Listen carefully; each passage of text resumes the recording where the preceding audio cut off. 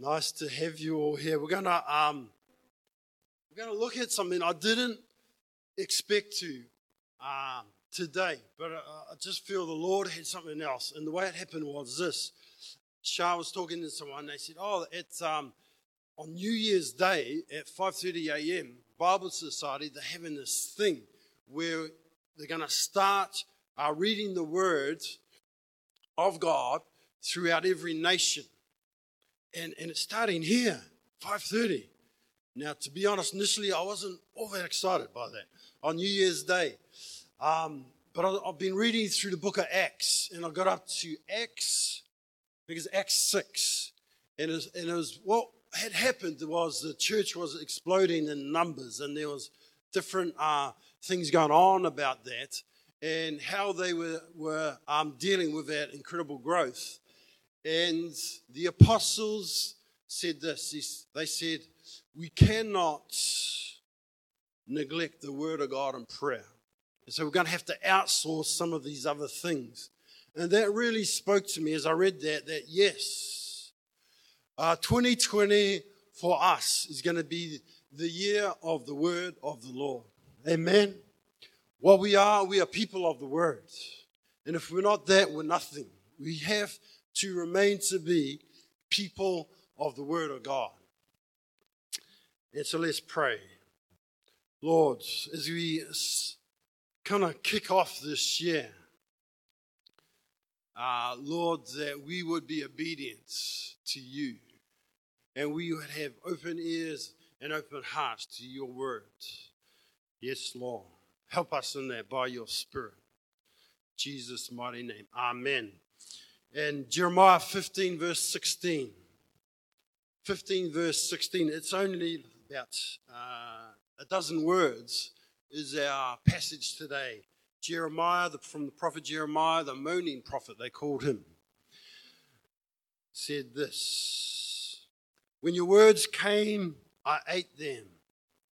They were my joy and my heart's delight.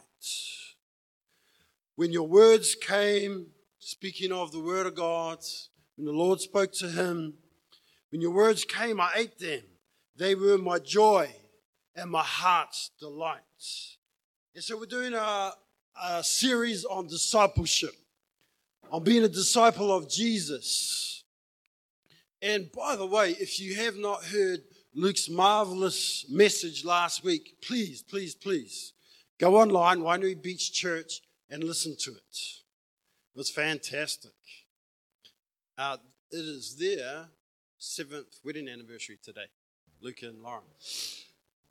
Whoa. But part of what a disciple is of Jesus is, we are people of the Word of God. We are people of the Word. And Jeremiah, way back before Jesus, he said this: when your words came, I ate them, for they were my joy and my delight. And a disciple of Jesus is someone who with others, with us, takes inward the words of God. And as they come to them, make it part of who they are, the words of God. And the words of God are the fundamental, foundational, the life force of who we are as followers of Jesus. The words of God, they are the base, the life force of who we are, the heart and lifeblood of our faith. Right from the beginning, from the creation, nā nei te timatanga o te ao katoa, nā te taua nei kupu o te atua. 7 times in Genesis 1 it says, and God said. And God said. Gospel of John chapter 1, the start of the ministry of Jesus. I te timatanga te kupu. In the beginning was the Word.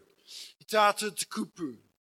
Ko te atu anō te kupu. In the beginning was the Word, and the Word was with God, and the Word was God. Luke chapter 3, the start of Jesus' ministry.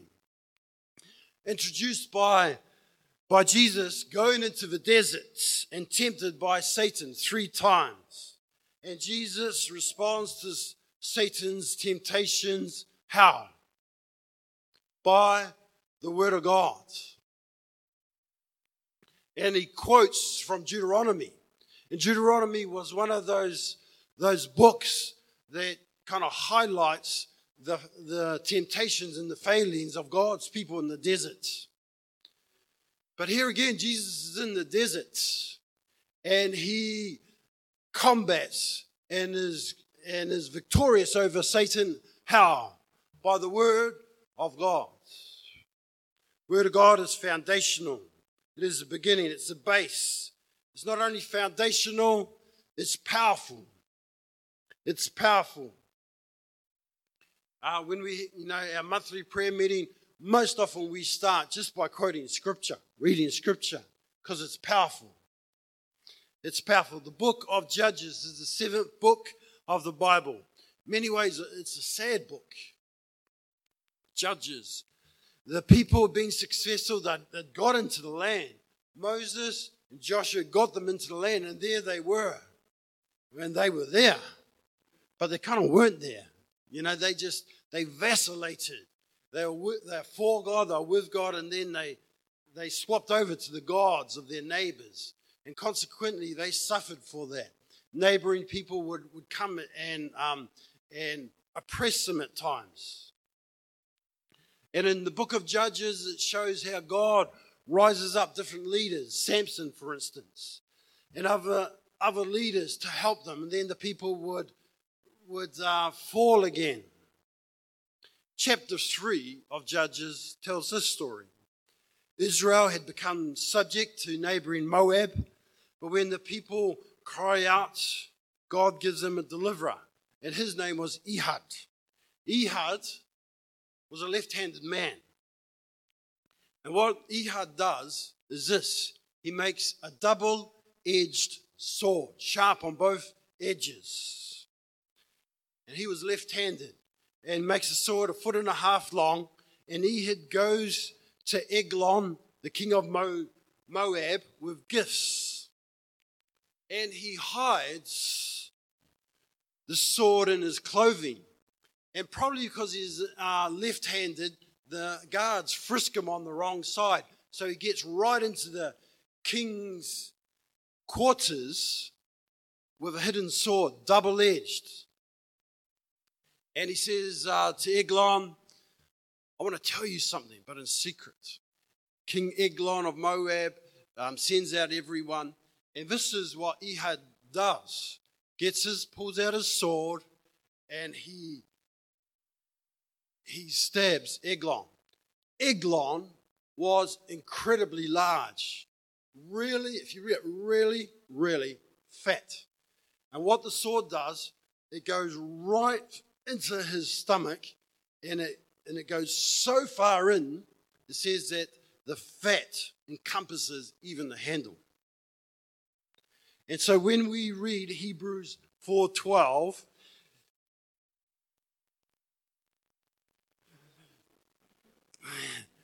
says this, the word of God is living and active, sharper than a two-edged sword.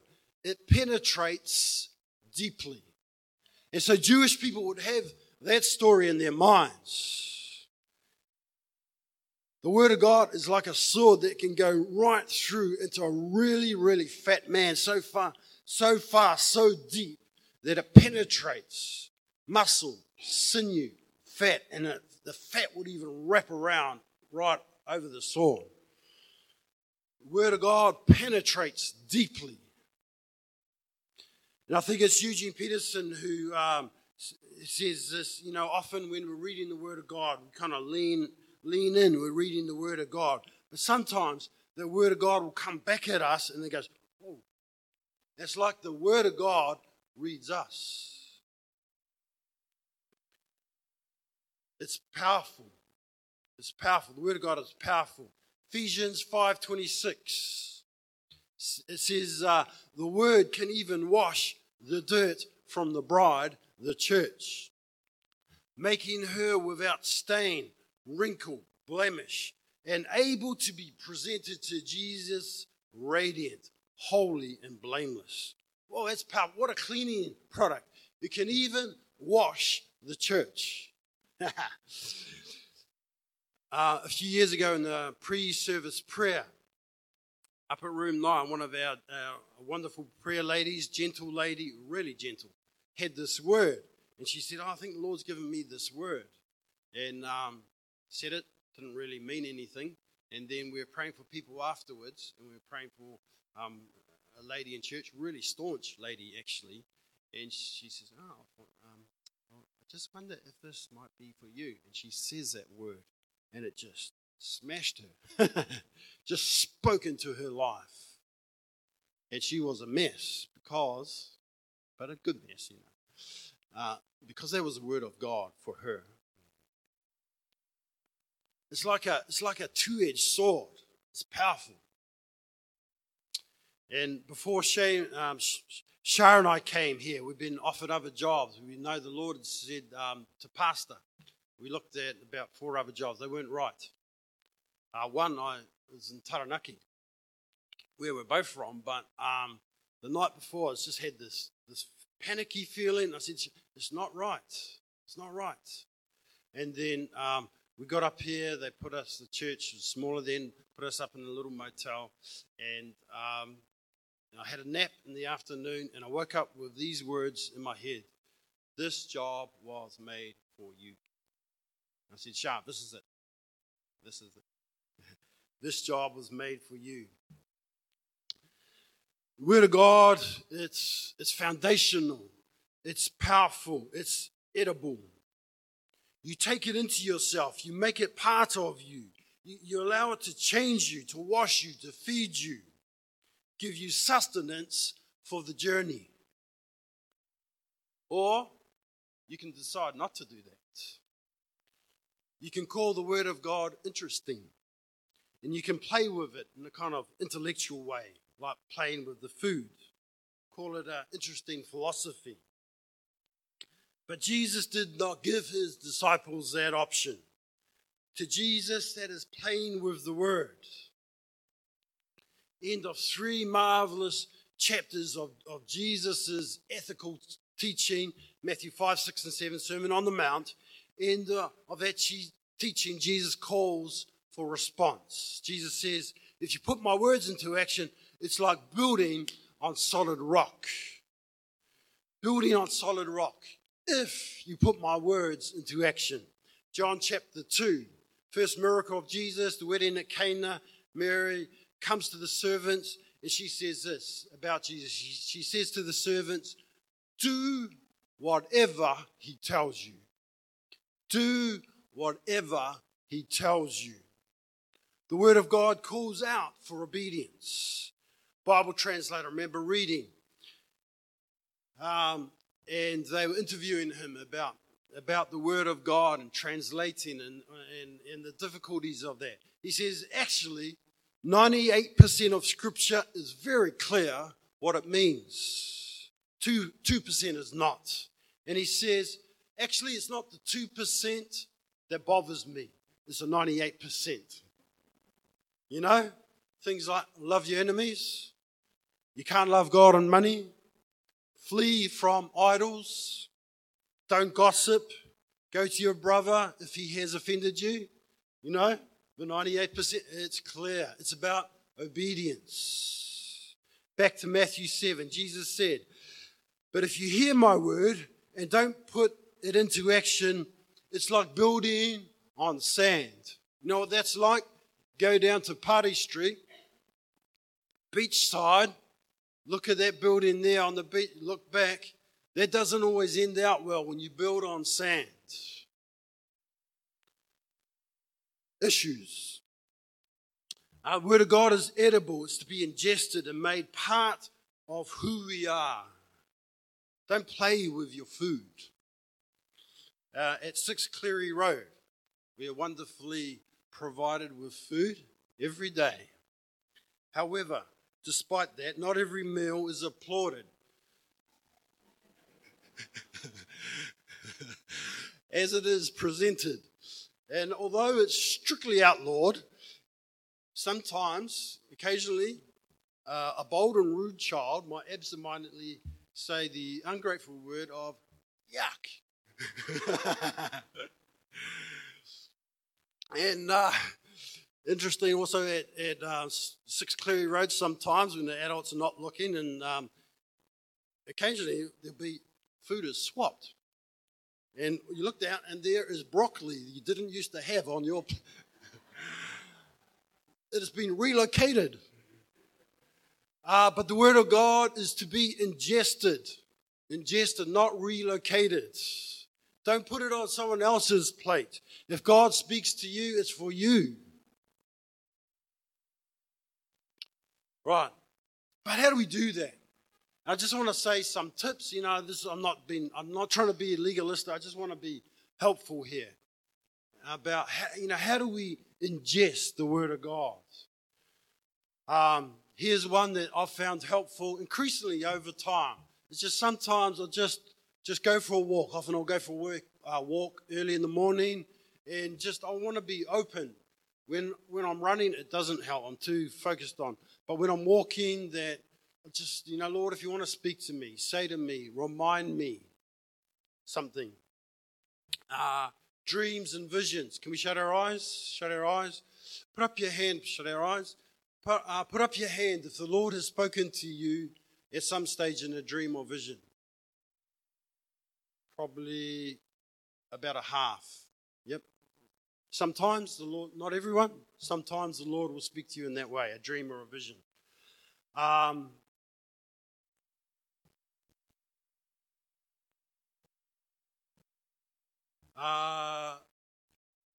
Reading scripture. Most days I will read scripture.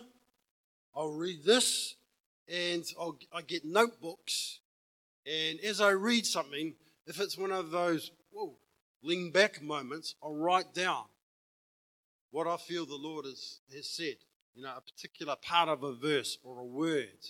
And sometimes if it's of the Lord, often he'll repeat it in different ways. I'll hear it. Someone will say it to me on the radio, or I'll read it somewhere. It's boom, boom, boom.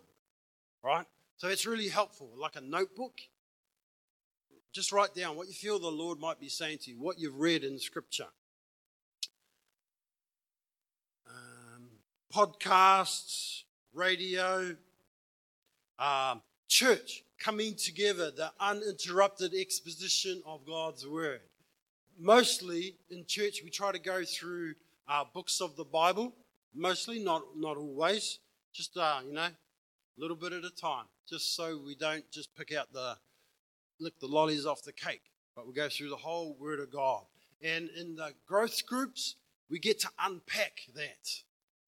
We come together and what does that mean? What does that mean for me? Right, so they're going to start up mid-February. Looking forward to it, the growth groups. Bible verse memorization. That can be really helpful. You just get a verse and just try and memorize it, and then it's always in you. Reading through the Bible in the year. Luke and Lauren had plans. Have we got any of those left? You can get them online anyway. Word for you today. You can get those off Radio Rema or go online. Word for today, and it gives a little verse and then a sort of summary of it and how you might put that into your life and stories and things. Word of God, it's foundational, it's powerful, it's edible. Take it into you.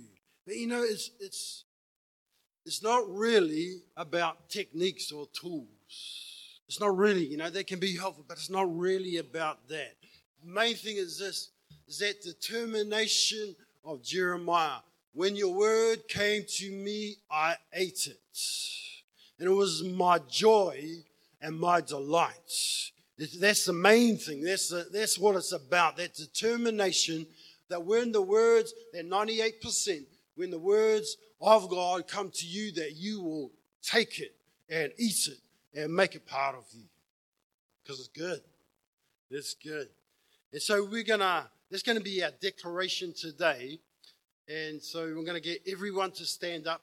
And if this is not really, please still stand up, but don't say the words, all right?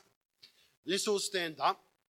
And what I'm going to do is I'm going to say when your word came to me, and those of you that this is what you want to do this year, you will say, when your words came to me, I will eat them. So we have practice. When your words come to me, I will eat them. So Lord, we're going to help us to make this not just words, but reality. That when you speak to us, we'll make it part of us.